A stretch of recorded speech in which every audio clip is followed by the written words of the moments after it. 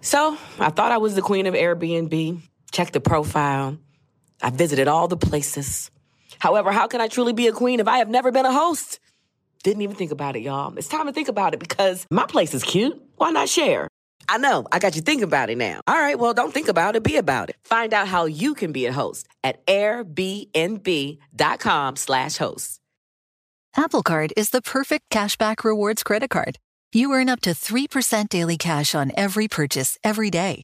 That's 3% on your favorite products at Apple, 2% on all other Apple Card with Apple Pay purchases, and 1% on anything you buy with your titanium Apple Card or virtual card number. Visit apple.co/card calculator to see how much you can earn. Apple Card issued by Goldman Sachs Bank USA, Salt Lake City branch. Subject to credit approval. Terms apply. Hi, it's Sugar Steve from Questlove Supreme.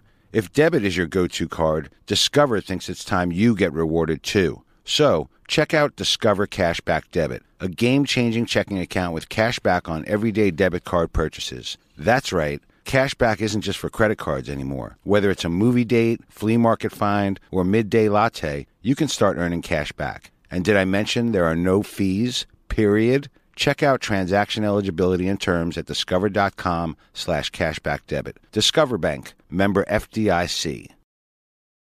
Questlove Supreme is a production of iHeartRadio.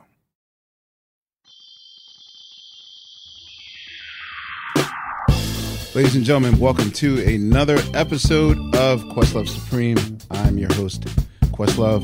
With us, we have Fragmented Supremers. We got Fontigo in the house. What's up, brother? I'm still here, man. What up? We're here. Sugar Steve. Yep, I'm not fragmented. I've never missed a show except the ones you told me not to attend. Wait, when did I ban you, Steve? That purple round table joint. Oh, you're holding that against me? Yes.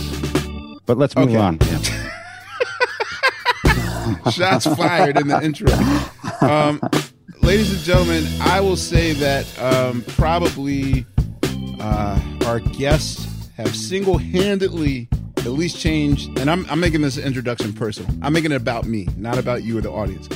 I'll say that our guests today have single-handedly probably changed my trajectory or changed my perspective on how to deliver music. And that's pretty much all I can say. I heard their debut album and it just cracked my skull. It cracked all of our skulls open in a way that really hasn't done that probably since the days of prime Bomb Squad productions of like Public Enemy and Ice Cube, or even the 3 Feet High and Rising and De La Soul's Dead albums of the early 90s. I'll say that Rick Rubin has taught us on the show that editing is necessary for smart pop music making, and the ability to leave the basic necessities for the most part of that theory, with self-editing has worked miracles for pop music in the last 70 years. But our guests have done the opposite of that, and they've left no stone unturned as far as a sonic landscape. Their forever classic debut album, now 20 years old, called Since I Left You, is probably personally one of my top 10 favorite albums of all times, with over 1,000 mind-staggering samples and sound bites. We all got to investigate how this was made. When we found out that they wanted to come on the show, it was an instant yes on my part. Same here, yeah. Yeah, I'm just honored they're here to share their story with us, because I don't even know if I can properly explain to you how important their art is. But ladies and gentlemen, please welcome to Questlove Supreme, the Avalanches. We have Robbie and Tony. Robbie, what's your last name? Cheta. Robbie Cheta. Cheta. Cheta. Okay. Welcome, Robbie Cheta and Tony de Blasi to Questlove Supreme. Thank you. Where are you right now? We're in Melbourne. How is it over there right now? Yeah, it's pretty good. We had like a really hard lockdown last year, but we're coming out of it now, which is really good. And we just played our first live show in 3 years on Friday. Wow. So what was that like, man? Yeah. Oh, it was incredible. It was so amazing, just to be with the people again, and I don't know. It just felt like at the start, it felt really strange. Like, it's a little bit rusty, but then you kind of get into it for 20 minutes and you're like, I remember what it's like. And instead of being scared, it's like this joyous experience. And yeah, I mean, we've just missed it so much. So it was so good. So it's hard, like working your muscle memory for what the show was. With this particular show, was it crafted from scratch, or was it the show that you were developing around the time when COVID first hit us? No, it was from scratch. So it was a lot. It was like our hometown, first show back, brand new show. All the equipment too has been like in storage and all covered in dust, and it was like everybody was like family and friends. Yeah. We had a few technical issues that we worked. It seems like whenever there's a first show, there's always a few things that go down or go wrong. But in the end, it was really incredible, and we got so much love from the audience. And I would imagine that the amount of research that you have to put into your product, as far as your creativity is concerned, was this time off with COVID? Was it a total 100% time off for you guys, or was it just like, okay, let's go back to Woodshed and create new product, or did you just stop, period, and just kind of see what happens until the world opens?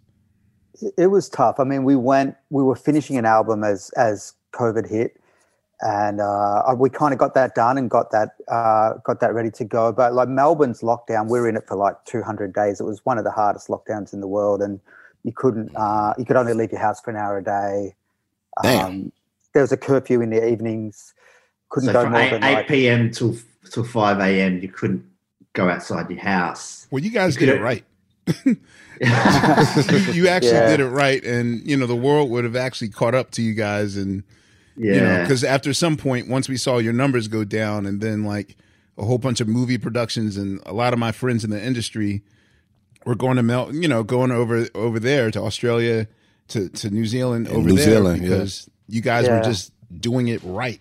So, but you had to be strict with it.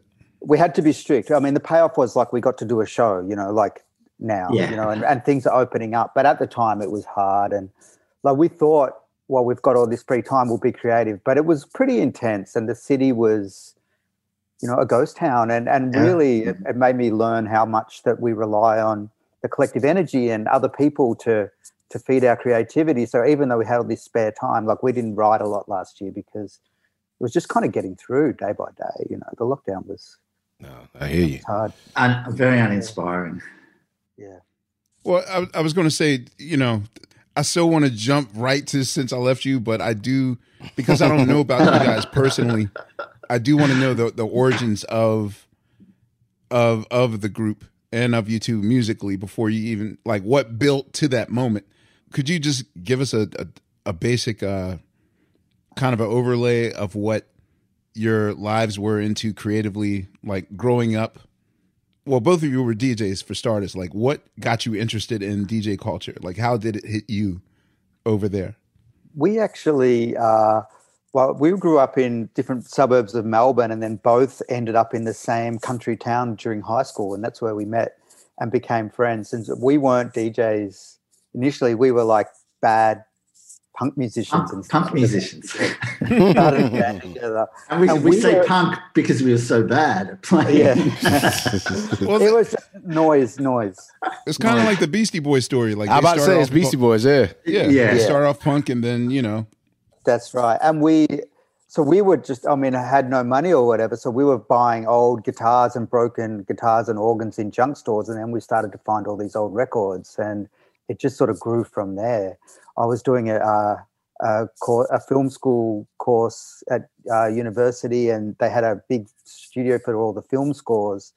And of course, everybody doing that course wanted to be like a famous director, so nobody wanted to do the soundtrack. So I just had the studio to myself for like 3 years, and there was an old Ensoniq sampler in there that I learned how to use and started sampling all these junk store records, and it just grew from there, really. Yeah. So how old were you when you made the transition to DJ-oriented music, like away from punk and more into what we now know as DJ culture? I guess it was like a gradual process between the ages of like 16 and 20. Okay. Yeah. Okay. Was there a particular record that just spoke to you that said like, okay, this is the direction I want to go personally? For both of you, was there like one particular album that was? Like for me, I reckon it was like some of Prince Paul's productions, the Bomb Squad, the things you mentioned. Actually. Yeah, I saw Prince Paul. He just remixed Since I Left You. I was listening to it earlier. Yeah. And because, like the records we were finding in junk stores were just strange, weird records. They weren't like sort of cool. Like a lot of the beautiful funk and soul records from the States never made it out here, So they were junk store records. A lot of lounge music. Exotica and strange stuff like that. And Prince Paul, I think, showed us that, you can use anything and you can make music with humor from all these different bits and pieces. And we were like, we can do that, And also we love like the Beach Boys and 70s rock and stuff. So we thought, imagine if we like take his sort of approach, but like try and make like pop songs with it. And that's how the whole idea began. So how did you two meet each other? At high school. We met in high school. I was from Melbourne, and at 18 went and moved to this country town where I met Robbie, and it was a very, very for the early 90s, very backward kind of place, like country Victoria. And so it was just like a lot of football players, and they were all the cool people and stuff like that. And like, so the people who are into music kind of gravitated to each other. So we kind of started hanging out. And then the first thing I remember about Robbie was like I was into all types of music, but he played me My Bloody Valentine, and that just kind of broke my brain of like, what the hell is this? And I was like, all right, this is really cool. I think I like this guy. I think I like his taste in music. And so from then on, we kind of, just had a few other little small bands that we were in, and then we both moved back down to Melbourne and started, doing the punk thing just in our lounge room, really badly, and it just kind of grew from there. Were y'all any of y'all folks involved in music in any way, or what did your parents do? No, I mean, my father was a printer. My mum was a teacher, but I do remember being fascinated with my father's record collection when I was a little kid. And when he would let me like, handle the records, I obsessed with the liner notes, and he was like into like the band and Bob Dylan and Neil Young and Joni Mitchell and all that stuff. So singer-songwriter stuff. That's right. Gotcha. I know that because you guys developed early, like I guess 93, 94 is when you guys first started. So without sort of like culture colonialism, well, not culture colonialism, but just the idea of like, now with the internet, someone could release something and the entire world get it at the same time. Where, really before 1997, like just, it was regionalism. Like certain parts of the world had certain types of music and whatnot. Now I know for Australia, kind of the inside joke, and again, this is before like the age of the internet spreading, becoming law. Like a lot of groups that were wildly popular from America, that were wildly popular in Australia, really weren't that big in America. And I always wanted to know. I never got to talk to anyone like specifically from Australia or New Zealand to find out why. Like I'll say that there was a point where like the Jurassic 5, pre-Fergie, Black Eyed Peas, Ben Harper, like those acts could damn near sell out stadiums. And we'd hear it about in the United States, like, yo, man, do you know the Black Eyed Peas could sell out a stadium in Australia? You're like, get the fuck out of here. Like, and this is, again, back when they were just like a club act, like a bar act, that sort of thing. But what is it I noticed with Australia, especially for their embracing of like soul music? Like you guys have that big giant soul festival down there where, you guys have this festival for soul music that's sort of like Coachella, but it's just like all neo soul artists. And even now, everybody from Kimbra, like, and again, my friends have told me that, you know, New Zealand and Australia, like, we tend to lump just that entire area one thing, but, you know, I see it as New Jersey. Right. And you guys are like, no, we're not the same. But there's so many like-minded, cool artists from down there that were like influenced by like, a certain type of soul music that's very niche to us here. Like, what's the radio like there? Like, what is it that turned people on to that particular type of soul music? Whereas now, years later, like a lot of these acts are coming out that are like really incredible, like Hiatus Coyote and I can name a billion. But what is it about? What was the music atmosphere like? It's a rock culture, I would say, like when we were starting out. So it's like there's the pub venues, you know, there's a very heavy drinking culture in Australia. There's the pub venues, and all the bands that we grew up with came through this pub scene. It's like hard rock and roll, like AC/DC and this kind of thing. I guess there's the Bad Seeds, Nick Cave and the Bad Seeds as well, or the Birthday Party came out of that sort of dark pub scene as well in Melbourne. But then something started to change in the 90s, exactly like you're talking about. And I think it was just, it was pre-internet, but people just this passion for music that wasn't like that. And something just started to grow. I don't know how it happened.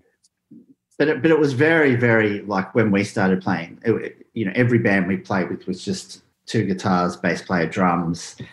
And so we'd rock up with a sampler and the sound people were like, what's this? What do we do with it? And no one knew what it was. So it was like in that way, we were kind of breaking ground in this country as far as like, you know, every little festival we do, it was like every band was the same guitar, drums, everything like that. And then we just have, you know, S900 sampler and some shitty organs that work sometimes and didn't. And so yeah, to your question, it was a very rock and roll culture back then in Australia. So the S, it was the Akai S900. Was that your weapon of choice at the time? The Akai joint. That was the jam. Yeah, a 900. Yeah. Oh shit! Because then they came with the 950. The 950. I think that was the one that I think Preem used to use the 950, but I remember the 900. Oh, we were loading off the songs off floppy disk when we played live. Every song was on a different floppy disk. so we'd stop a song and then have to load for 45 seconds and just sit there in silence. Or just try and make up some stupid banter in between. Like how's song everyone ends. Again. Gold Coast in the house. You guys and D'Angelo. Okay, that's good to know. To this day, D'Angelo still uses floppy disk. I didn't even know that. Oh wow. That still exists. I didn't even know they still made them. Yeah. Do you know how he hard has they zip are drives, to find? floppy disks. Really? Yeah, we had to search the internet to find floppy disks. You For can't go this down show to we the... just did, yeah. Wait, so to this day you still use it? That's your weapon of choice? We're we bringing wanted it to back. pull out the old samplers for this show that we just did. So we wanted to bring back and really show how we made the music, but we couldn't find floppy disks anywhere. Tony had to order them online and they arrived like 2 days before the show just in time. So Wow. Really? But And it was important we're not using that. We're kind of using computers and now as our main backing track. So we're not relying on the 45-second loads anymore. But we use the samplers just to trigger samples during the show. Because that's the way we used to do it. And it's such a fun, you know, it's a fun way to do it. What was the period of which you guys discovered like breakbeat culture, and as far as like at least I would like to think that you guys, you know, had to put a lot of time in researching like all the sounds and for you know, for your arsenal of sounds, your drums, your samples and whatnot. So at what point did you guys discover, or at least like do away with kind of your rock backdrop and get to what we know as like breakbeat culture? I think it was like a gradual process, and all of a sudden we realized like I think we had, you know, all these big sounds and big dreams in our heads, but, you know, no money. And then you start sampling an old orchestral record, because a lot of the records that we were finding in junk stores were like schmaltzy kind of like junk, like Andre Kostelanetz strings and, you know, James Last, all that stuff. But we could find beautiful little bits and then realize we can create these big sounds with, from a $2 record. And we gradually realized, look, we're not great musicians at guitar and we can't sing, but maybe we can invent our own little world if we just use samples. And it sort of grew from there. And then, a whole bunch of records were coming out, like the Dust Brothers produced the Dust Brothers record. Yeah. Mm-hmm. And, there were the early Chemical Brothers records, and all these records had break beats. There was DJ Shadow. He was DJ Shadow. Yeah. De La Soul, and even like the Far Side records and all these kind of early hip hop records. And we kind of, in our head, it's because we're so geographically removed from the rest of the world. We would just get strange little influences coming through before the internet. So in some weird way, like a bit of Prince Paul, a bit of the Bomb Squad, a bit of the Beach Boys, a bit of My Bloody Valentine, all kind of made sense to us.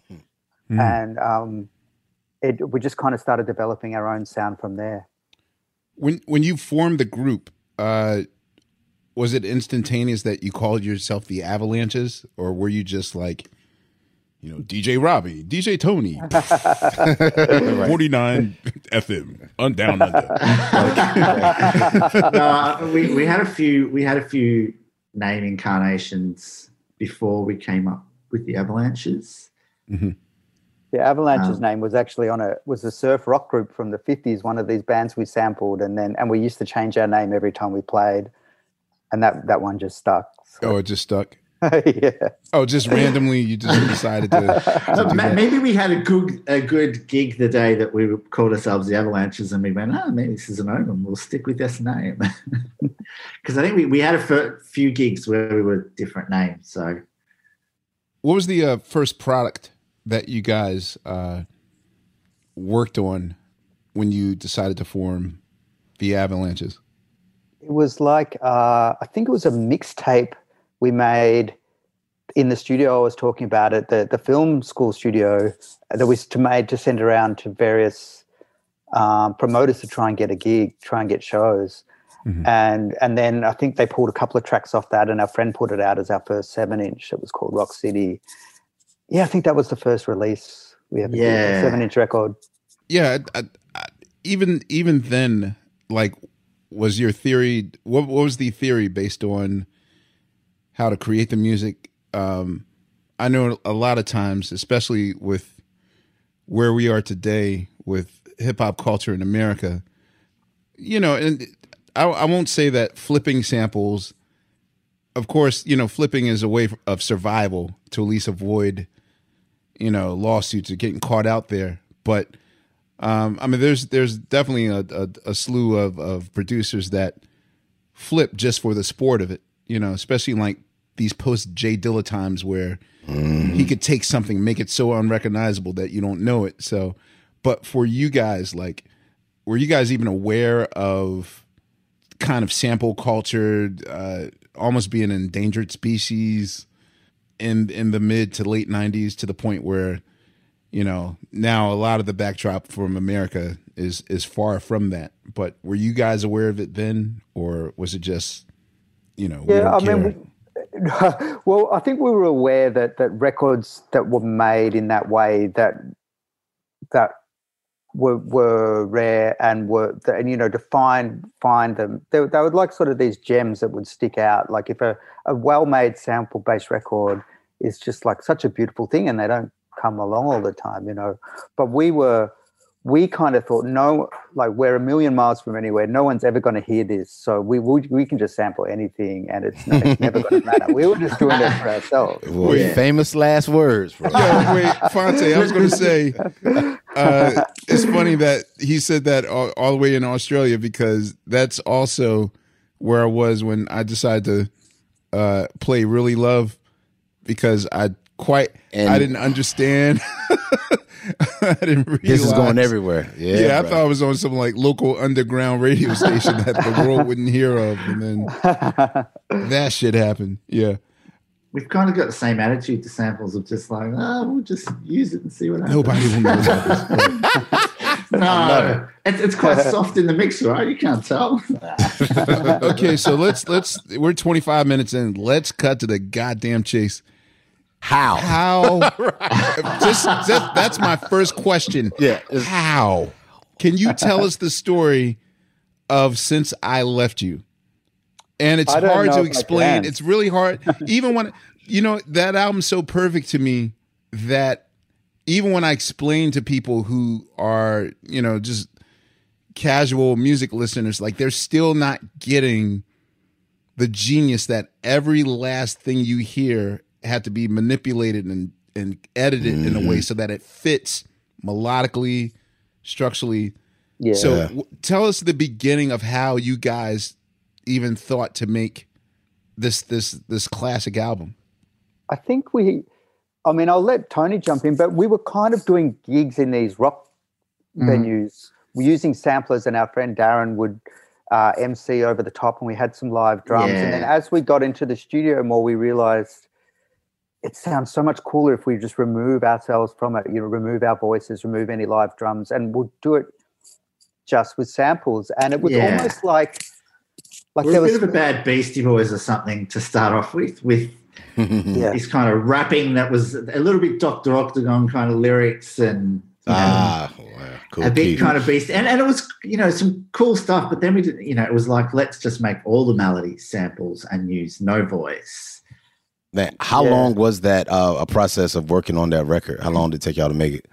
Probably like 18 intense months, but there was maybe 3 or 4 years of collecting samples before then and finding your way. And then it's almost like there's two sides to it. There's the technical side of how you actually make it with the samplers or whatever that we can talk about, but the other side of how you think, how you conceive it or the feeling behind it is harder to talk about it because it's we just hit this period of a beautiful flow, and it was really just a love for music and discovery. And when I listen to it now, that's what I can hear. I can hear a 21-year-old me just so in love with music, sampling and discovering strange old records that I think that joy is just still what people is infectious. It definitely comes through. Yeah, it definitely came through for me. I think, at the time when I discovered you guys, this was when my band Little Brother, we had put out our first record, The Listening. And Amir actually had listed his, the top albums he was listening to at the time in Rolling Stone. And so he listed like 50 Cent, Little Brother, and then, the Avalanche Since I Left You. And I was like, all right, if they on the same list with us, I know our shit banging. So these motherfuckers got to have something. so I'm like, all right. That's how you discovered them? Straight up, yeah. I mean, I had heard of them. That was how I actually listened to them. I had always seen, but like you said, y'all kind of the rock culture and enjoy. So I just thought they were like a rock band. I thought they all was kind of like the Strokes or right. Because that was around that time. You know what I'm saying? I thought it was just that kind of, that rock revival shit that was popping at the time. So I was like, all right, this is just another rock band. But then I heard the album and I hadn't heard anything. I just went into it blind. I was like, all right, well, let me check it out. And man, that shit blew me the fuck away. And the thing about it, up until that point, introducing by DJ Shadow. I mean, we grew up on Bomb Squad and Prince Paul and all these guys, Dust Brothers, all those guys doing that kind of collage and paste stuff. But when I heard introducing, I was like, oh, wow, this is amazing. And it was something that kind of took it, for me, made it, it felt like y'all really, it made it more emotional. That was, I think, maybe the first time sample-based music, instrumental in that way. I was like, man, this is really emotional. But then, that was when I heard introducing. But then when I heard y'all shit, and that damn 2 hearts and 3/4 time. 3/4 time, right. Bro, I played that shit, man. I played the MP3 tags off that motherfucker, bro. Listen, I ran that record in the ground, man. and the thing, when Tony, you were talking about just kind of that spirit of just, that discovery. The thing that I always liked about all you guys' records is that the way you use the samples, it doesn't feel like in kind of just a bastardized way. It really makes you want to search what you guys use. It makes you more, for me, just as a lover of music, it just made me more curious to know more about the stuff you guys use. And even with Since I Left You, the way it starts is, since I left you. But then at the end, when you bring back the just can't get you ever since the day I met you. Yeah. It's like a story.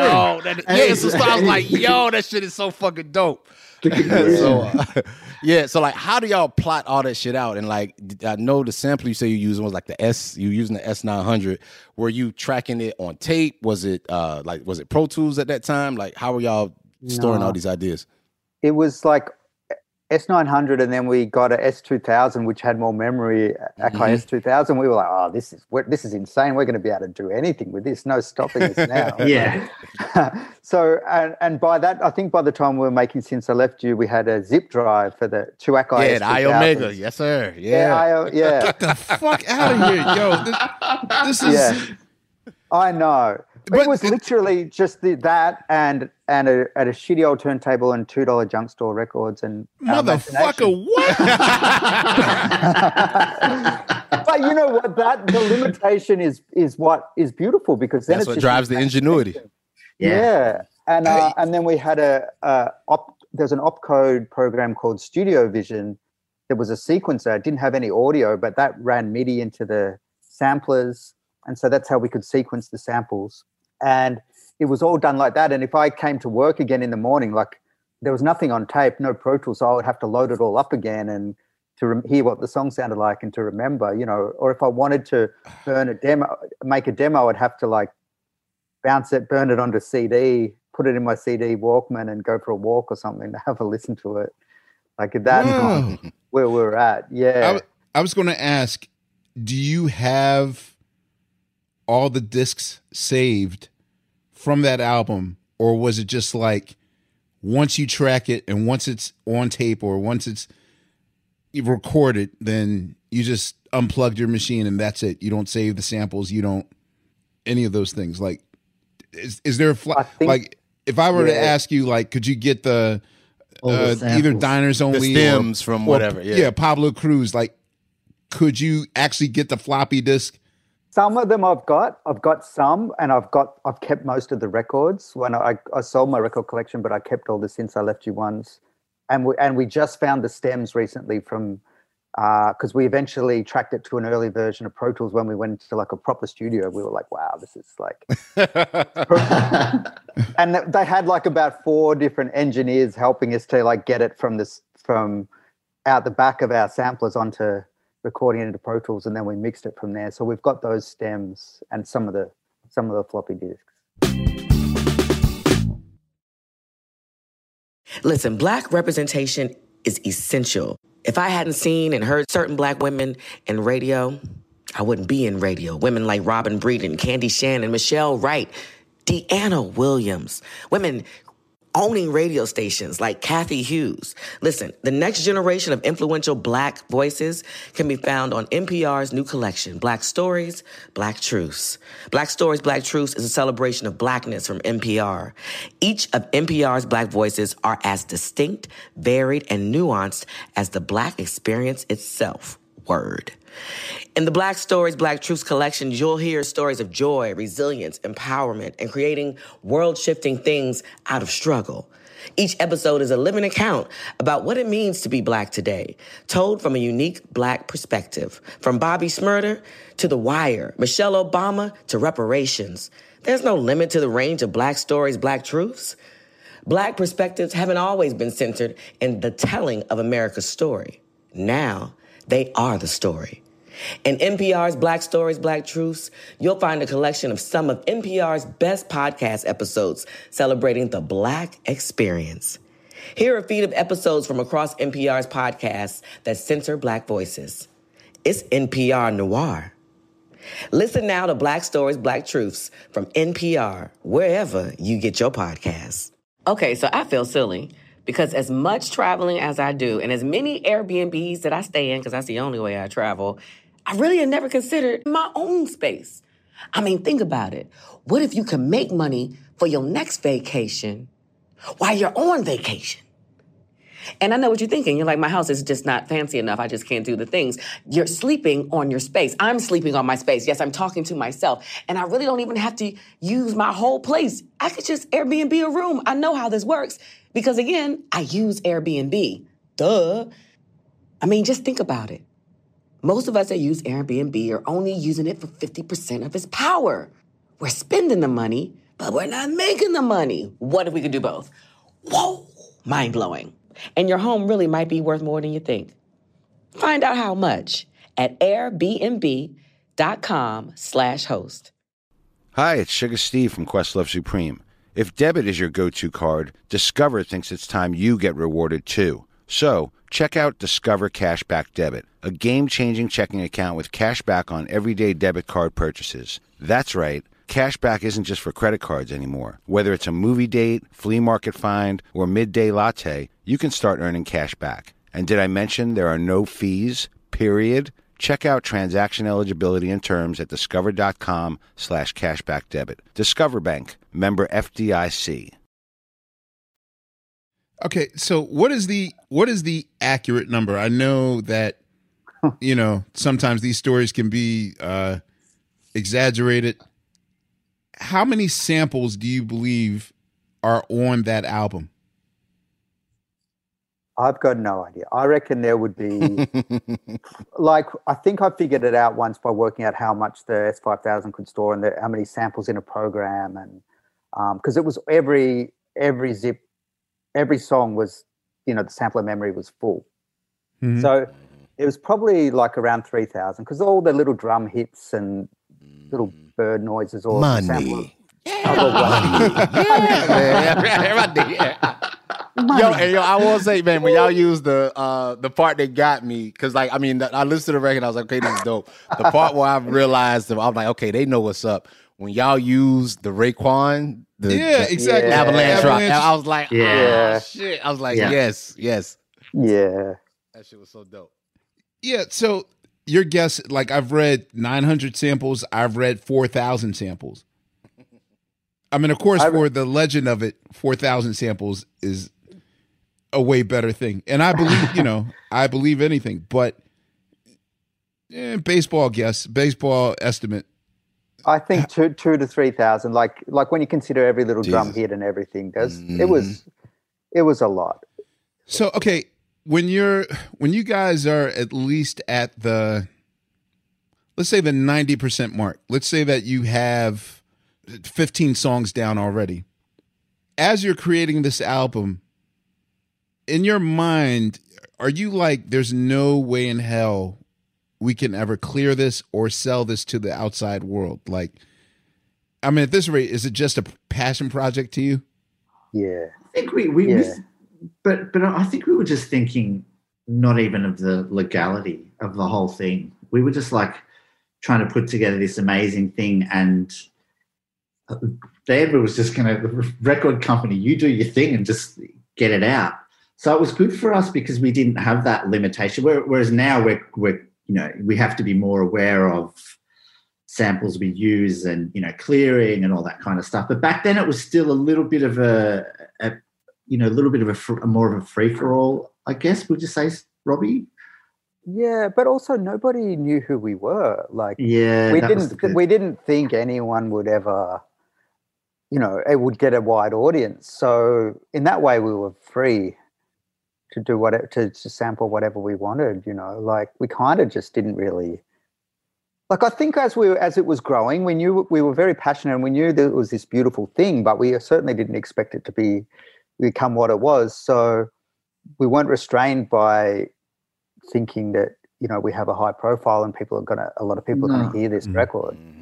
We've done an EP before that as well and didn't clear one sample from it. Yeah. So we just kind of didn't care. Must be nice. Man, listen. All right, so we can't do that anymore. Yeah, when I was going to ask, so when people came to y'all about samples and stuff, what was it like? Were they honored? Were they like fuck you, pay me? What was the feeling like? Back then, it was pretty nice. I mean, some people didn't even know what sampling was, or we would track down someone who they'd inherited their grandfather's catalog, in a will. They didn't even know they had it, and we would find them and say, hey, you own this music. And and some people just were a flat out no, like Rodgers and Hammerstein and people like that. So there's songs that did not make it? samples that didn't make it. Yeah. And then other people like John Cale, like he was super cool because like that song, Two Hearts in 3/4 Time, it was going to work out that like there was 5 main samples and they all wanted 20% each. So we were going to get nothing. And John Cale was like, no, the sample owners should all take a little bit less so the dudes that made the song can get a little bit too. And so what? That's what's up. Wait a minute, yo.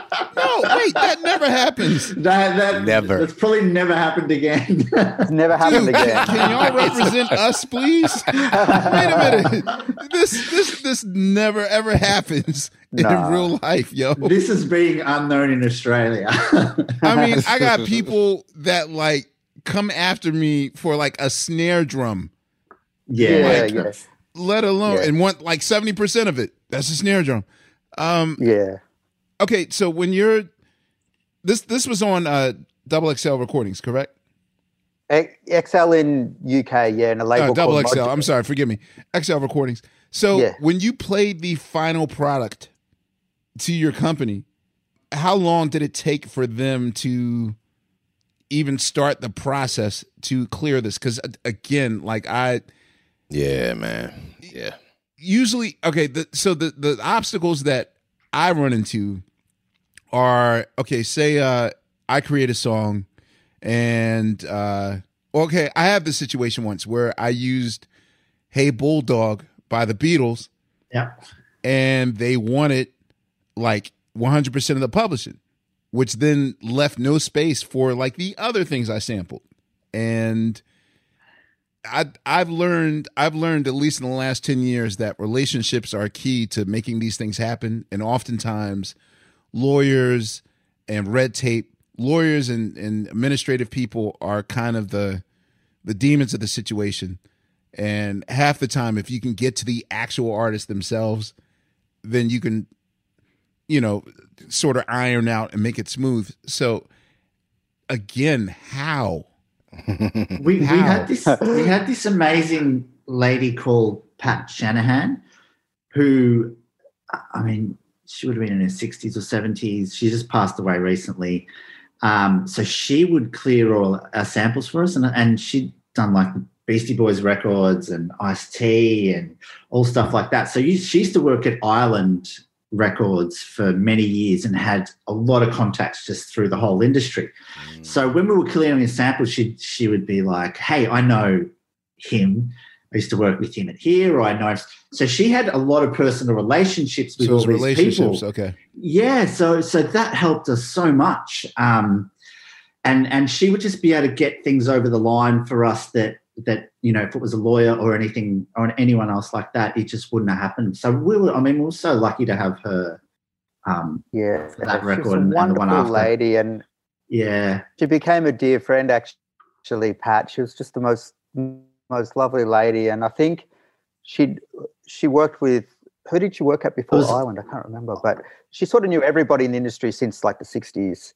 And had seen that there was a niche for someone who just specifically cleared samples. And so I think she left the record label, and then the first record she cleared was like the Tone Loc record or something like that. And then she did Ice-T, and then she did Beck and the Beastie Boys. And so she helped us a lot. And then there were other personal relationships like Richard Russell at XL helped us clear the Madonna sample in the second track. That was to be when I heard it in the car.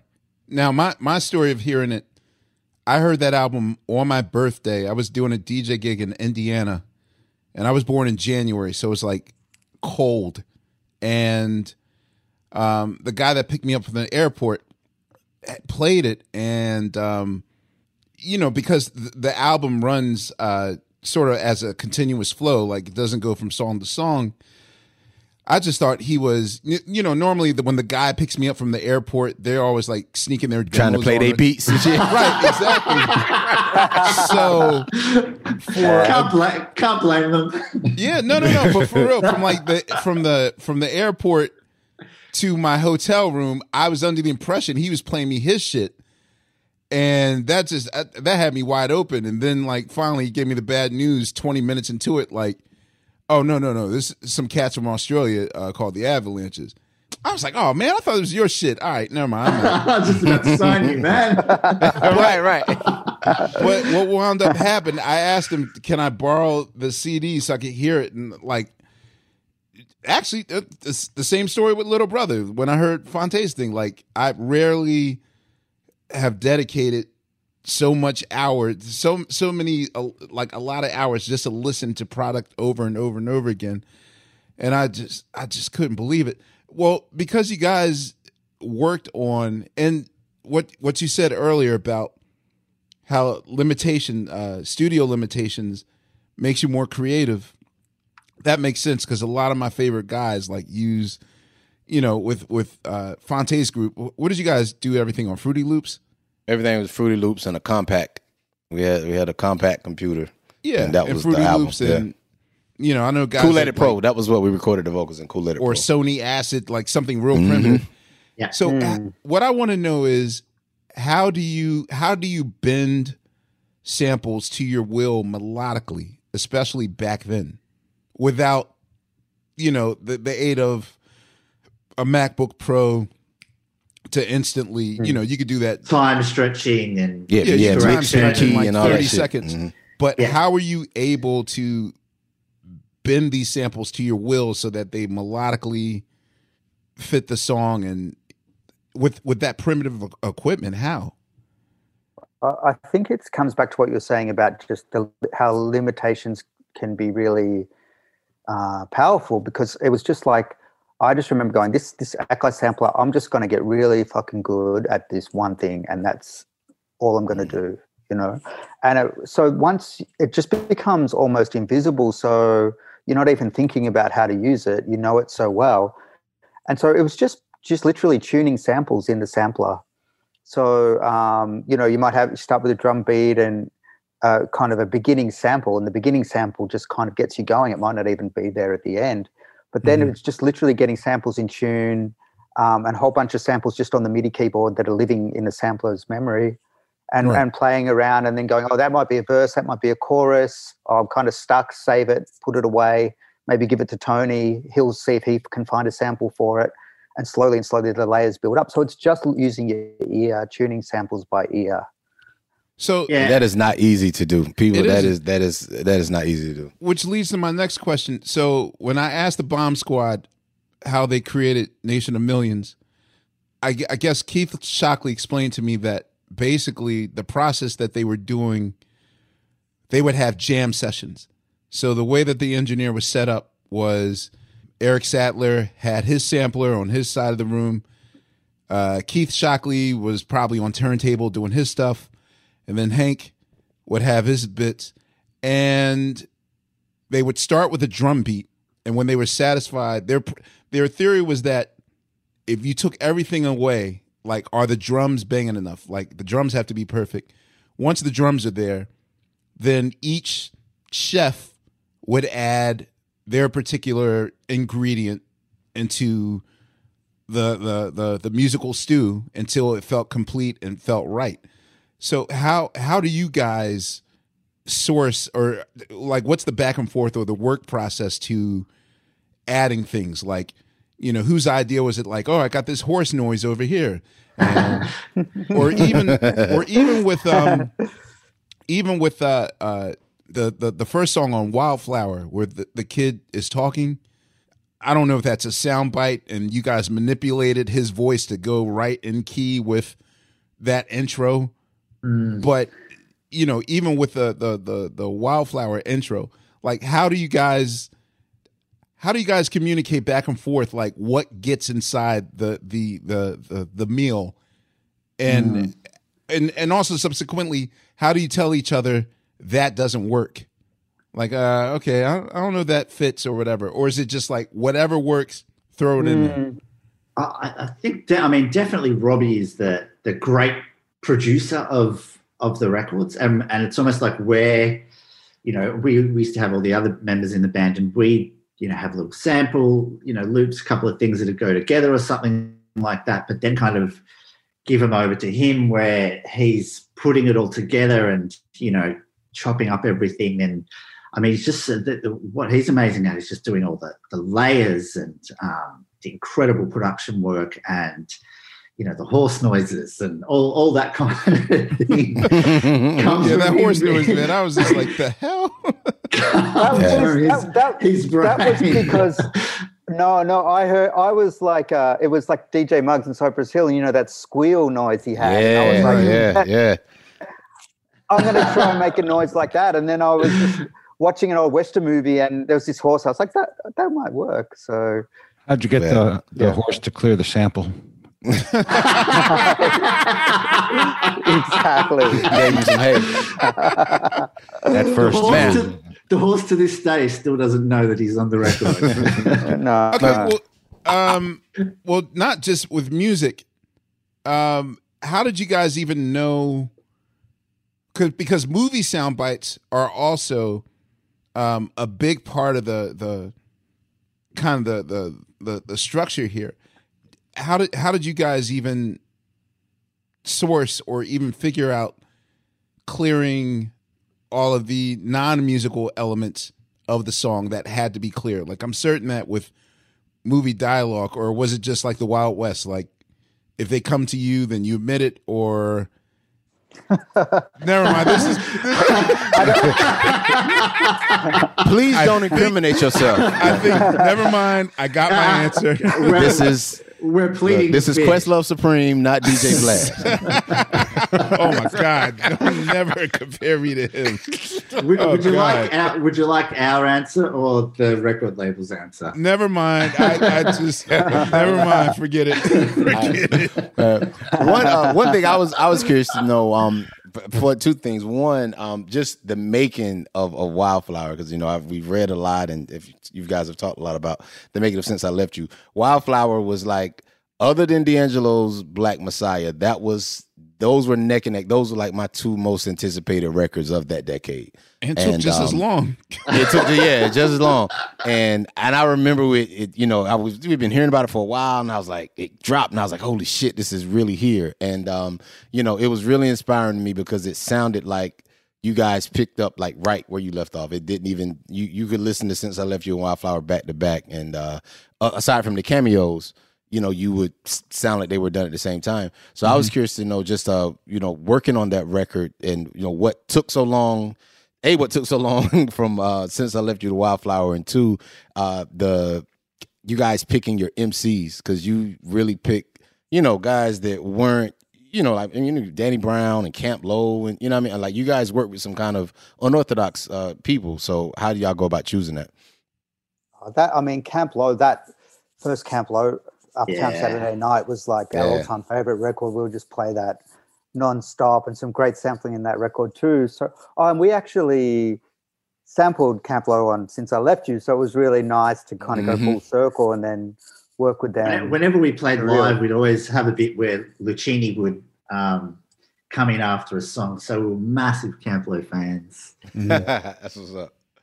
Before you answer Fonte's question, how did you guys deliver the album live? Like, how does that even happen? Or what's the like? I only saw you guys when you guys finally came to the Tonight Show for the Wildflower album. That's the first time I got to see you like actually perform. But when you made Since I Left You, then how do you decide how to deliver this in concert? We still, when we were touring Since I Left You, we were still like in live band mode, because we still had that element from, when we were starting out. So we would sort of do like kind of like, it was like a big party with live drums and kind of like, I don't know, bass guitar, some keys. Yeah. But most of everything was just like on a MIDI keyboard, and we'd have the samples that would just be that key, chorus, break, horse. So it was just triggering live, and then the drummer playing along to it. So there's no like, time code or anything into a computer or anything like that when we did tour Since I Left You. So it was still pretty organic in that way. One of the guys in your band, man, homie, I'm a big fan of Jonty. How did y'all hook up, and what's his role in you guys' band? Oh yeah, he was part of our touring group for around the Wildflower era. We came and did Coachella, And I think we heard his first EP and it was really cool. And then he did some vocals on Wildflower. And then we're like, come on the road. Yeah. And So but dope. he also did it was Since I Left You. He put a band together of about 15 musicians and played Since I Left You front to back. Really? And did it live around Australia. And we were like, oh, let's go check this out. And it was kind of like really weird to just be, we hadn't played. Yeah, and we hadn't played for so long. And we're just like, hey, we should get back on the road and like do this ourselves. But it was really cool to see. And from there, I mean, we developed a relationship. He's really dope. I'm a big fan of his, man. Yeah, but the gap between the first album and Wildflower, that 18 years, 16 years, whatever. What happened? I gotta admit, I thought they threw you guys under the jail. I really admit, I was like, oh, they got thrown under the jail. Oh, you don't got our money? Fuck it, y'all going to jail. Yeah. I mean, there's many ways to answer that question, but the short answer is you make Since I Left You with no money, no equipment. You have a success. You get an advance to make your second record. You buy all this equipment, but it doesn't flow and it doesn't happen. The magic is lost. Sitting there messing around with compressors all day and like outboard gear, and we had none of that before. And it took a long time to get back to that point of realizing it's not about that. It's just about your imagination, a turntable, and a sampler, and you can add all that shit later in the studio. But it was like, you've got to write the songs, the beautiful songs first, and all the gear in the world doesn't help you. But, we were young and we had to learn that ourselves. And now we're back to like, I don't have a studio in my house anymore. Like, I just back to the same simple basic I started with. So you purposely wanted to go back to square one. Yeah, it took us 16 years to realize that. But eventually, and the thing is, like in all honesty, as the time went on, kind of Since I Left You started to grow in stature. So we were a lot of pressure started to build, and then that pressure, came a little bit from the record company, just from fans in general and everything. When's it going to happen? And that got to us a lot as well, I think, as it went along. And then, like Robbie said, we kind of just got back to the essence of what it was all about, and almost just in our own personal journeys kind of decluttered our minds and stopped with all the pressure within ourselves and just let go of all that, let go of all the equipment. And from that point, like, it didn't take that long at all to finish. Yeah. I'm just curious, what equipment did you use for Wildflower and the new one specifically? The same? No, we used Pro Tools for this one. We were using Vision for Since I Left You, which that program actually, they stopped making it in 1997. So, and Robbie was still using that up to 2016. Yeah. Hey, if it ain't broke. How long did it take you to learn how to master updated equipment? Or were you just stubborn, like, if it's this or nothing? I was stubborn for a long time. I didn't want to say that. But now I'm just like, just Pro Tools, and I just edit in Pro Tools, and it's just like second nature to me again. So it's just like a tape recorder, and it reminds me of like when I was like 15 and learning how to make tape loops and stuff. It's like, as long as I keep it simple, it's cool. So. What are the pros and cons to, in Pro Tools you're now able to see your music and your samples, and back in the day you couldn't. So what are the advantages and disadvantages to that, if any? That's an amazing question, because you're so right. I mean, you can't see the waveforms with a sampler. You don't see, you're just listening, and you're kind of like looking at the window almost, So it's just a feeling thing. And it has been a big change because, Pro Tools can grid everything so easily, and everything can get tight, and like, you can make so many different versions of the one song, and it's almost like you can again get too out of control with too many options. limitlessness of things like Pro Tools and even just going back to Wildflower, the way, you know, we used to sample just pick up a record, put it on, find a sample from it, you know, put a beat, simple like that. But during Wildflower, we just for some reason would go, okay, let's just, you know, collect samples. So we just collect samples without like thousands and categorize them without even really making songs. We're just like, we'll do that later. So it almost became like this storing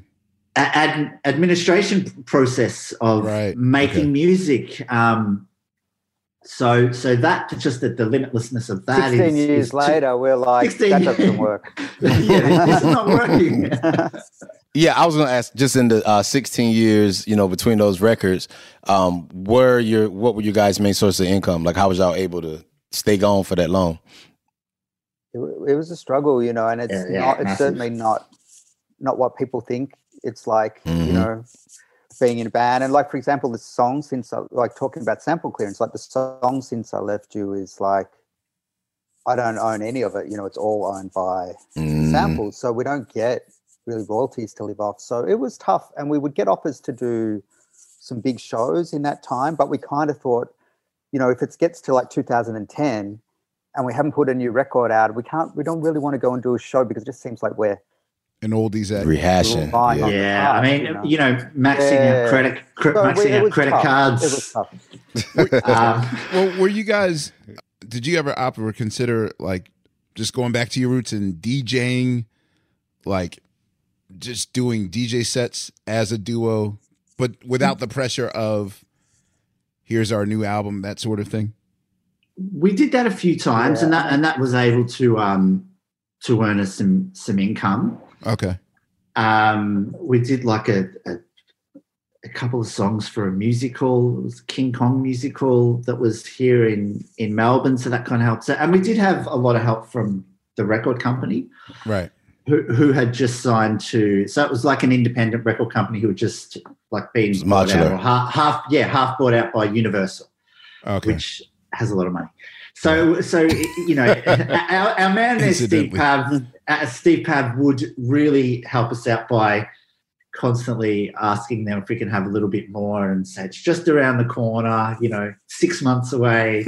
6 months later, it'd be the same thing. So finesse.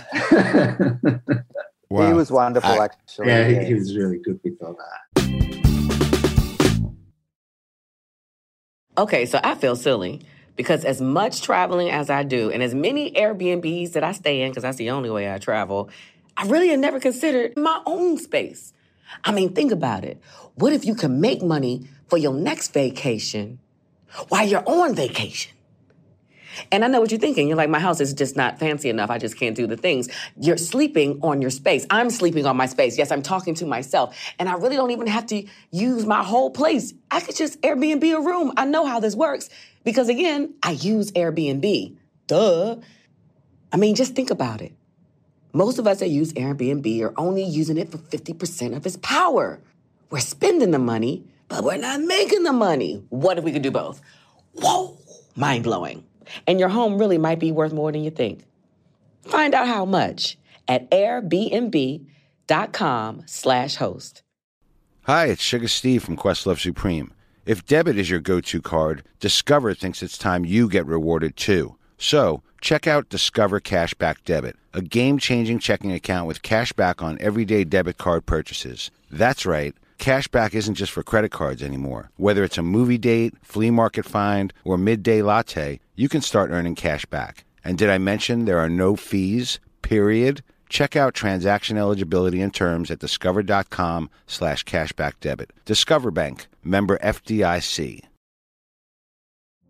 Witness the dawning of a new era in automotive luxury with a reveal unlike any other as Infiniti presents a new chapter in luxury, the premiere of the all-new 2025 Infiniti QX80. Join us March 20th live from the Edge at Hudson Yards in New York City, featuring an unforgettable performance by Grammy and Academy Award-winning singer, songwriter, and composer, Jon Batiste. The all-new Infiniti QX80 is unlike any luxury SUV you've ever seen. Smart enough to anticipate your needs, even before you do. Every line, curve, and detail was thoughtfully crafted so everything for every passenger feels just right. Don't miss it. Mark your calendars and be the first to see it March 20th at 7 p.m. Eastern, only on iHeartRadio's YouTube channel. Save the date at new-QX80.com. 2025 QX80 coming this summer. I always wanted to know. Okay, so I'm probably closer to Robbie's theory on kind of staying intentionally ignorant to technology so that it doesn't destroy me. Mm-hmm. You know, like I don't, that's my excuse. Like, I don't want to learn all this technology because then I'll lose what I had in my magic period, that sort of thing. But I have to know, so when I first saw the demonstration of, I hope I'm saying this right, and I prefaced all that to say, like, I really don't know the technical terms, but with the program Melodyne, that enables you to sort of like erase the DNA of a song. Like if I could take a Stevie Wonder song and erase his vocals out of it and make it just an instrumental, that sort of thing. When I first saw that, I saw it at Jazzy Jeff's house, and the first thing I said to him was, yo, like, I can't wait to see what happens when the Avalanches get a hold of this machine where they can now really manipulate and bend sounds to the, you know, to or like y'all on, or like Ableton, like the Avalanches with Ableton. It's like, that's fucking scary. Exactly. So, like, have you guys even created songs to that level? Like, it's weird. I don't know if someone has fully taken advantage of, like, it's to me, it seems so grandiose and so intimidating that I haven't even, I think maybe once last year I decided, like, all right, let me take the Fender Rhodes from this particular song that I don't have the stems to and see if I could build a song from that. But besides that one moment, like, I kind of thought it was going to be just a flood of kind of a return, or at least a part two of the sample Wild Wild West that was, you know, 86 to 92, that sort of thing. But what this sort of sampling, have you guys even decided or considered that level of sampling where you start erasing the DNA of samples that exist to create new material? I hope I asked that question right. Yeah, totally. Okay. Totally did. It feels like it's a strange kind of, I also feel like it's a concept, a crime. So a little bit. I feel every time I use it, I asked someone last week to, like, you know, extract some vocals from a song, and even then I felt guilty. So my heart wasn't into making it, because you know, no, it'll start off innocent now with just music, but then who knows, like, what they'll use it for 30 years from now with identity theft. So I think I'm kind of scared of jumping in that pool, because I feel like this is the beginning of the danger period. But what is your relationship with that level of technology and sampling? I don't think we've thought about it too much. I know we bought Melodyne maybe 3 years ago, and I personally haven't used it once. We were like, yeah, it's going to be great. I kind of looked at it and went, no, not now. But I don't know. I feel like that's kind of, in a way, dishonoring the sample and the people who played on it. And I don't know, maybe that's just kind of an old-fashioned attitude, and then the future's just going to be like taking out, you know, Stevie. So there was never that one song you were like, man, if I could just get rid of the vocals on that, well, and just use the music backdrop. We try and do that with filters, but you know, who knows what the future holds? I don't know how Robbie thinks about that, but I don't know. Like, I think there's some cool stuff, like what you mentioned, Ableton and stuff, like being able to stretch a sample like a really, really, really far, way further than we ever could. Like, we've done some of that kind of stuff. But I also love, you know, the art form of like say the vocal sample for Since I Left You has got music underneath. We just had to filter it, and then I had to chop it very finely, but you can still hear all these little bells and stuff. And it all adds to this sort of magic, even though it's out of tune and stuff. It's like, it's kind of beautiful that way too. You know, I think things would get quite clean and really like pristine sounding if you can like forensically remove elements. But I don't know if it would still have the magic. I don't know. And it'd take away like the layers that you don't necessarily hear, but you feel. And then if you do take them away, you're like, hang on, something's missing here, but I can't tell what it is. Yeah. That's the thing with like sample-based music. It's just so like, even when like trying to replay stuff or, you know, and it's just like, dude, when you sample something, you're not just sampling that song, you're sampling that day, you're sampling the engineer, you're sampling the outboard gear. You know, there's so many things that made it what it was. And when you start manipulating that, a lot of times you can kind of get too far away from home to where you lose the magic. Yeah. And there's like a spirit in the music. Absolutely. Yeah, engineers should get paid for samples. Shut up, Steve. Yeah, that's real rap. I'm gonna start a petition on the Sugar Network. Hey, another question that I have. I have a theory, but I want to see if I'm correct. What was the inspiration for the Wildflower album cover? It was that Sly Stone cover. I knew it. Yeah. When I first saw it, I was like, wow, this, when I first saw it, I was like, wow, like in an alternative world where Sly was happy with his life and everything was going swimmingly, this would have been the album cover to There's a Ride Going On. Yeah. And always, wow, okay. That's amazing. it. Yeah. And we actually got it, found a world quilting champion who she lives in Nebraska, and she quilted that cover for us, and we just took a photo of it. So we wanted it to look real, like the Sly cover, you know. Wow. So that's an actual quilt. handmade Shit, it. she made that. Yeah, that's a quilt. What? Oh, shit. No, I thought it was animated. You see? Oh my God, you're right. I'm looking at it right now. Who has one of y'all original? own it? I'm about to say, yeah, who got it? Yeah. He still sleeps with it on his bed. You do? Congratulations, Robbie. I will be coming there for it. Yo, man, I wanted to ask y'all on the new record, man, bruh, where did y'all find Terrence Trent D'Arby? Yo, dog. Like for real. I mean, he's Sananda Montreya. That's what he goes by. It's been going by for the past few years. But How I did was you find him? so happy.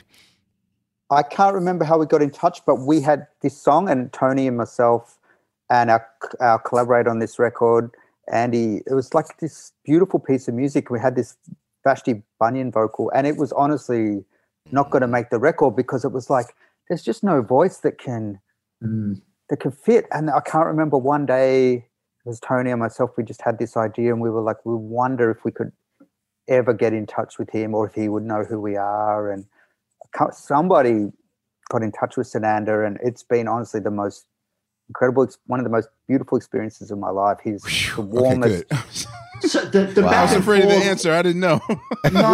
He is incredible dude. Incredible. And been so open-hearted and just so generous with his time. That's probably the most beautiful thing, that like people just don't dial in a vocal and here you go.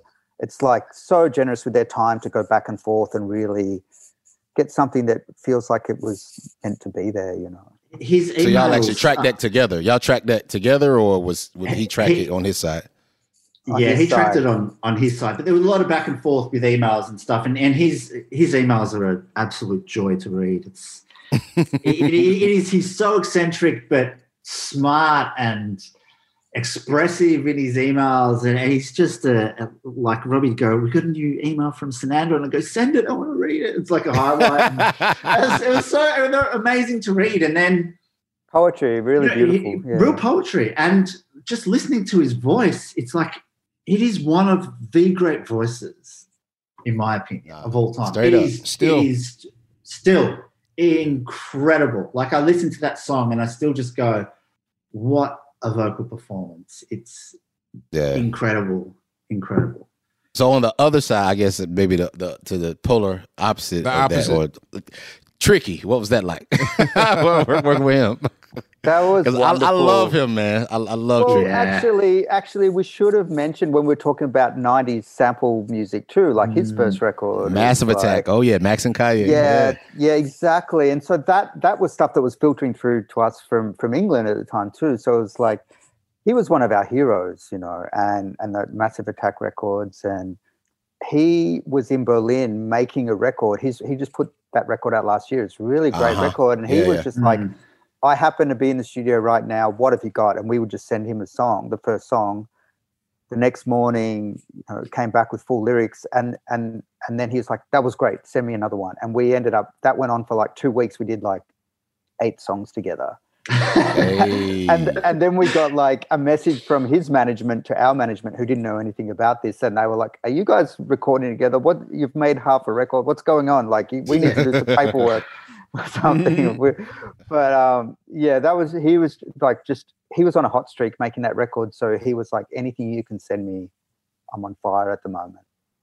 Wow. And it is so good when it's just the artist to artist as well, and it's not going through. So the management obviously didn't know it was happening or whatever, and we were just doing our own thing without all that. And that's such a rewarding relationship for us to kind of have that situation with people we grew up listening to and our heroes and everything. And I think you get just so much of a more pure product when it's not through their people and all that stuff.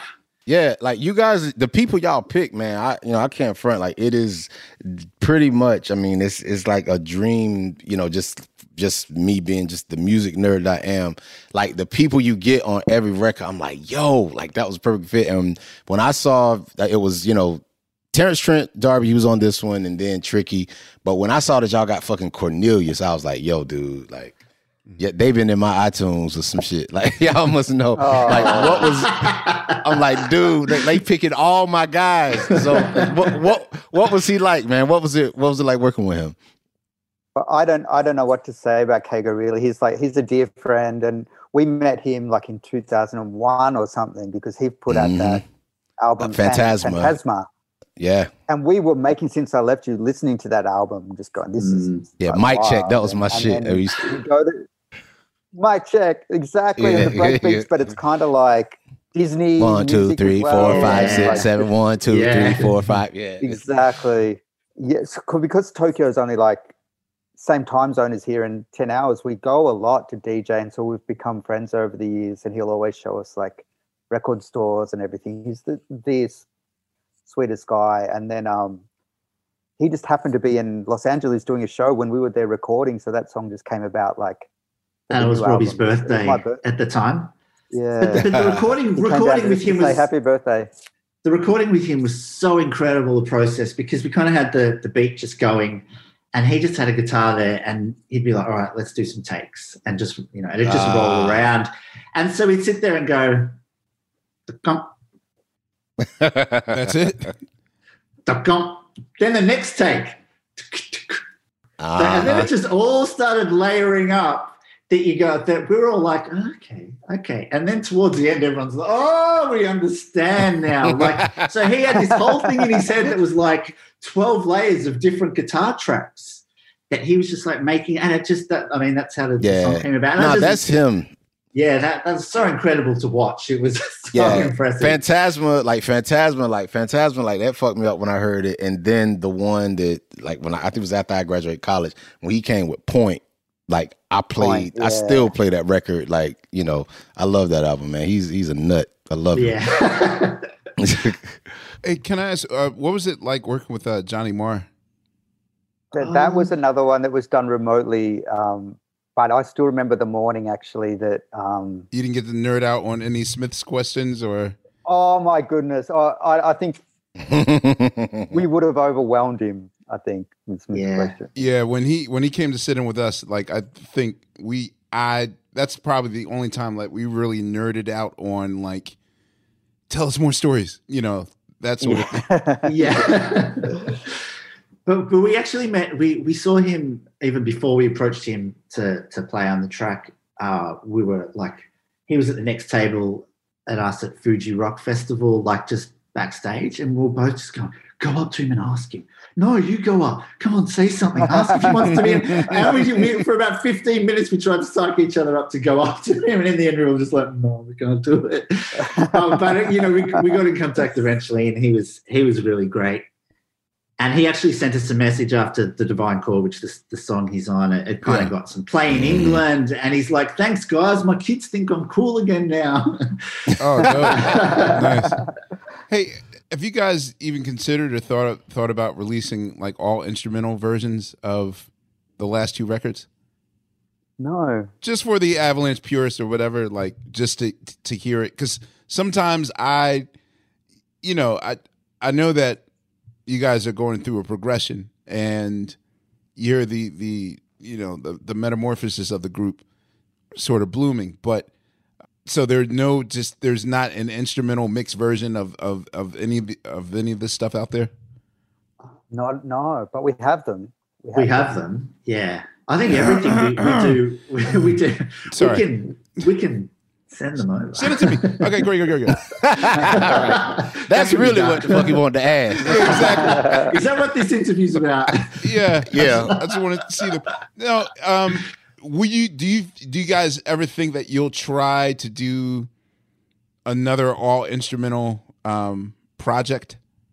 As far as I know, you're probably working on something now, and I just don't know. We're starting another record now. I think, because it's just like, I mean, working with vocalists like that for us is almost like, it's still, an active curation and almost sampling in a way. But I feel like we're making a slight turn back towards just a sample-based record. Well, whatever the next record is, I'm putting my bid in. I won't in on that motherfucker. So I'm late. Same. Hey, listen, man. Even if it's just an interlude, just talking, whatever. Yeah. Let's do it, man. Dude, I almost feel like this is probably the least that I've inserted questions in an interview, only because I feel like every question that I want to know the answer to is almost like inconsequential, like just, okay, that particular snare that you use on this song versus the frog noises from this thing. Wait, I do want to know who decides the concept for your videos. Man, especially with Frankie Sinatra, or just all your videos. All your videos are just some next level shit. Like, who comes with those concepts? It's mainly the video people. So we get pitched some things, and then we kind of, I guess, just pick the craziest one. Really? Yeah, but I was Frankie Sinatra. I met. I hope this doesn't sound bad, but we actually had a Zoom or a Skype with the producers who were going to be shooting the video, and they were French, and we struggled to understand what. But you're just like, do whatever you want to do, guys. You're French. So we were what you're doing. It kind of sounds good. But they seem like lovely people, so we were like, okay. So sweet, and the lady had this beautiful voice. It was almost like a movie. Like, it was just my songs, and we were like, oh my god, okay, whatever. This sounds good. Yeah. Oh my god! Wow. Can I ask one more question? Mm-hmm. So, in messing with loops and samples and beats and things like movie dialogue and horses and everything that you end up creating your music with, how often do you go in with an idea? I'm going for something specific, but then, as Questlove and I constantly talking about, some kind of happy accident happens, ends up being better than your original idea or different. And how often does that play into what we hear in the final product? It happens all the time. Really, that's almost the whole thing. Like, like we will talk about like where we want to try and go next, but you can't predict the mood you're going to be in and the record you're going to be sampling at that time, and maybe just one little like bit of atmosphere at the end of someone's song or something. It's like, and you're just in the right mood to hear how you could flip that moment. That's the catalyst. Or if you put something in the wrong spot, and then if you put it a beat behind or something, and suddenly you're a rhythmic genius. Exactly. Exactly. But that's also like our friendship too. It's like having to be able to tell each other that you know, that thing you made yesterday morning in 5 minutes is better than the thing you spent a month on when you had this big concept. And, you know, Or a it's year like, on. yeah, you just captured some magic there, and we should roll with that, you know. And I think that was also part of Wildflower too, is like that magic of the 5 minute finding the great loop and everything. And then we would just layer and layer and layer. And in the end, the initial thing is like this much of something that's like that. And then we went through a process towards the end of you know, making it where we just took a lot of that away, and this started to shine again. So, I don't know. Yeah. That's so dope. Kurt Vile, man. How did y'all hook up with him? His record, He's All Right. That's like, I love that song, and I always dug him. How did y'all hook up? That was like the last song we finished for the record, and once again, it was a beautiful piece of music. But I just play his records like all the time, so huge fan. And we just reached out. He's Philly. Yeah, I was about to say he's from my town. We just reached out on Instagram. He was like down for it. I think he might have messaged us about something else in the past, and then we're like, we've got this song, and he just did this beautiful kind of like poetic, rambling, spoken word thing.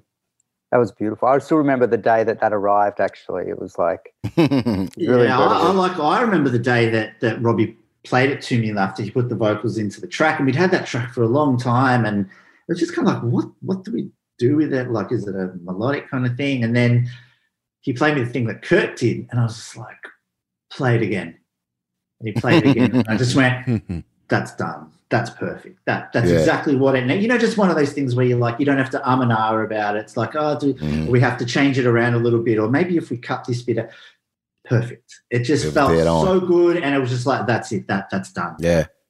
What made y'all come back? Because I'm gonna be real with you, I was surprised to see that we got an Avalanches album in 2020, because after Wildflower, I was expecting, all right, well, it'll be another 10 years before we get I was ready to wait it out, but y'all came back. I was like, all right, what led to the quicker turnaround in records? Like, where are y'all at now in your lives where y'all can kind of turn them around a little quicker? I think we were just freed up from the long 16-year, you know, we felt the pressure to follow up since I left you. And then once we made another really great sample-based record in Wildflower that we felt like, you know, that was a really worthy follow-up to Since I Left You, we just felt free. And, you know, we just got back to the very simple flow of creating and not overthinking, and it's just flowing really quickly. We've already got a bunch more songs as well. And it's so fun to be an actual touring band and not, you know, broke musicians in our houses working on a record for 16 years. And, you know, we play Coachella and we're doing Glastonbury and we're like, what? We should have been doing this 10 years ago. So it's that, like, that's inspiration for us. And bring me my money. I love it. Wait, my last question about a guest on your record. What was the process of like working with Rivers Cuomo? Yeah, Weezer, yeah. And did you resist any Pinkerton fan out moments, or just, you know? That was so cool, and I think you know, 'cause we grew up loving, like, you know, we have a love for like the Beach Boys, and he's someone who I can hear that in his music, and he's like can write such an amazing pop hook. Yeah, you know, and I mean, Tony can tell the story, but I think we'd already tracked the song, and then he was in Melbourne. Did we meet him beforehand, Tony, or after? No, he'd sent us like the vocal. So he had like sent a spreadsheet with 3 different lyric paragraphs. He had spreadsheets of all his hooks, like just in a spreadsheet laid out. And he was like, choose one. Talent. Choose one. We were like, but we need to hear the melodies. Like, we want to hear how it goes. So he's like, okay, and he sent the melodies for each, you know, little lyric thing he had. And so he just sent you a whole bunch of hooks, and you could choose one. He sent 3. No one does that. No, not at all. Unbelievable. Yeah. So in the end, we were just like, they're all really good. Can we have them all? So we worked them all into the track eventually, and you know, like the outro and the verse and the chorus, and so that made up the 3 different things. So we ended up meeting him in Melbourne, and like they were supporting the Foo Fighters at like a big stadium, and we're like, okay, we'll go. So Robbie and I spent a day like looking at all the coolest bars to take him in Melbourne, and you want to impress him and do all these really cool things. And in the end, it was raining, and all he wanted to do was like, we got some umbrellas from the hotel. He just wanted to walk around the city in the rain. And then we stopped at a Starbucks and had a coffee and spoke for about an hour, and then went back to the hotel. Wow. So I was like, oh, okay, I guess we won't be going to this cool bar where there's like, hula girls and all this crazy shit going on. We'll just sit in Starbucks. But in that way, it was like perfect. Well, actually, wait. Speaking of your Beach Boys fandom, assuming that the woman who worked with you for sample clearances is the same lady that cleared the samples for Paul's Boutique. I don't know which album she did it for, but I would assume it's Paul's Boutique because there's a lot of samples. Were you guys even aware of Brian Wilson's hip hop album that was produced by the Dust Brothers? Is this a trick question? Does not know about this. Are you serious? Yeah. So I guess the story is that at the time when the Beastie Boys first signed to Capitol, I guess Brian Wilson had gotten a copy of Paul's Boutique and was kind of impressed because they explained to him like how the album was made and how all these samples and that sort of thing. He was really impressed by it. So he hit up the Dust Brothers and said, I too want to do an album. And he wound up making I think they made like 5 or 6 songs together. And one of them I think was called Smart Girls or whatever. But it's now like, this is Brian. He rapping or it's just, oh boy. I think if you YouTube it. No. I'm gonna check this out. Yeah, wait. No, you're messing with me. No. Because the thing is that every time I tell the story, I'm like, wait a minute. I know for starters that I actually talked to Brian Wilson about this in person, and I talked to the Dust Brothers. But even in my mind, I'm like, wait, did I imagine that? But it doesn't seem real. Wait, is it still on YouTube? Yeah, he did it. He did a song. Okay, so Smart Girls. Yeah, Smart Girls. Capitol rejected the album, but it's still out there. It came out in 1991, and Matt Dyke, like the those guys produced it, and it was the Brian Wilson rap album. It was called Sweet Insanity. Yeah, I've never heard this in my life. Afternoon. That seems like a fitting title for it. Yeah, it is.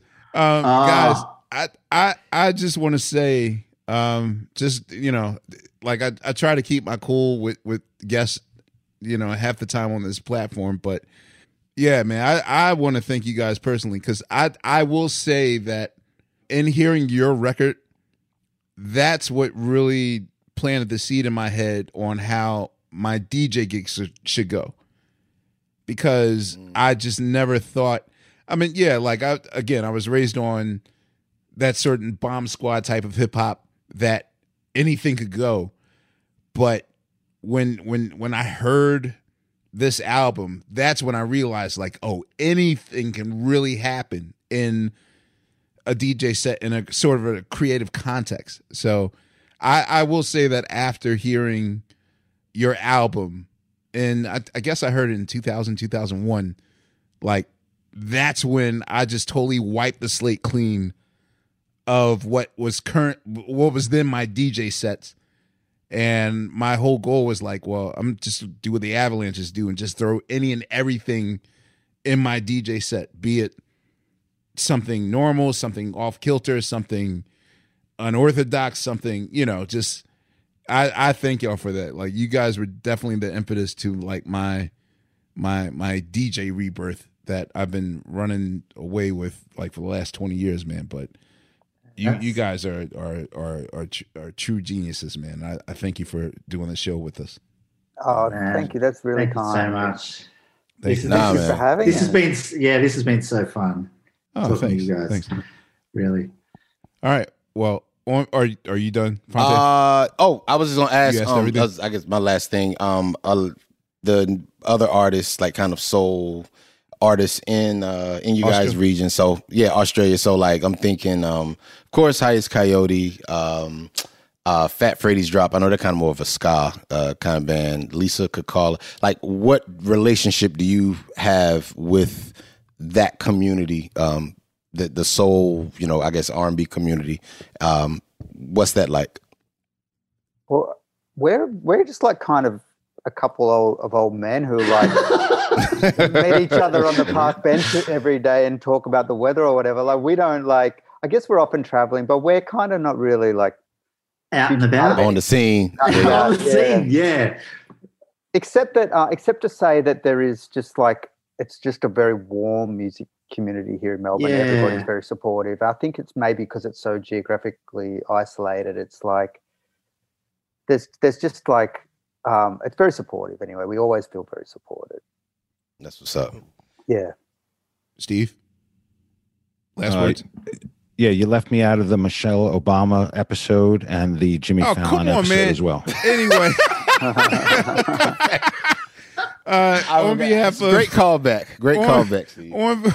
On behalf of Questlove Supreme, Fontigolo, and Steve, we'd like to thank the Avalanches for kicking it with us. Oh my God, that's great. Man. This was, I never thought. Yeah, I don't even think I ever read an interview with y'all, let alone half interview. Yeah. So this is a dream come true, man. Thank you guys for hanging out. Oh, thanks so much fun.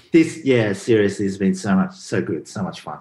All right, thank you guys so much. Thank you guys on behalf of Fontigolo, Unpaid Bill, and Laia, and Sugar Steve, Questlove, and this is Questlove Supreme. We will see you next week. Next go round. Thank you. Hey, this is Sugar Steve. Make sure you keep up with us on Instagram at QLS and let us know what you think and who should be next to sit down with us. Don't forget to subscribe to our podcast.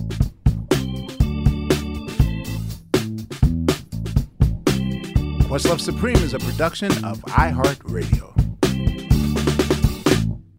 For more podcasts from iHeartRadio, visit the iHeartRadio app, Apple Podcasts, or wherever you listen to your favorite shows. Hi, it's Sugar Steve from Questlove Supreme.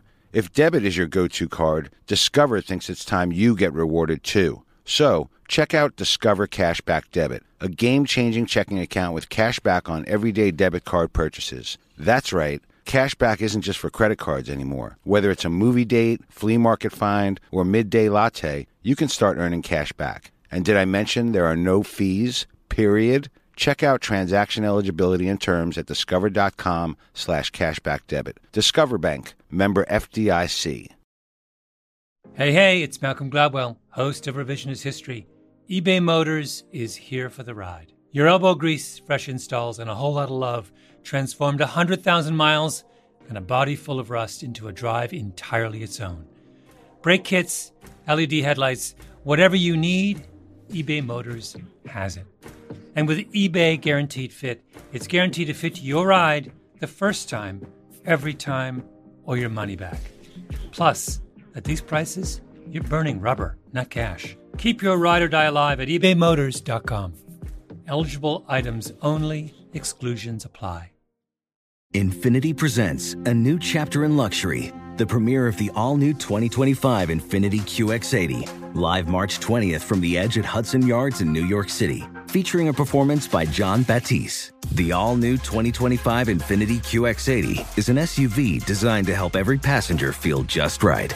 Be the first to see it March 20th at 7 p.m. Eastern, only on iHeartRadio's YouTube channel. Save the date at new-QX80.com. Don't miss it. 2025 QX80 coming this summer.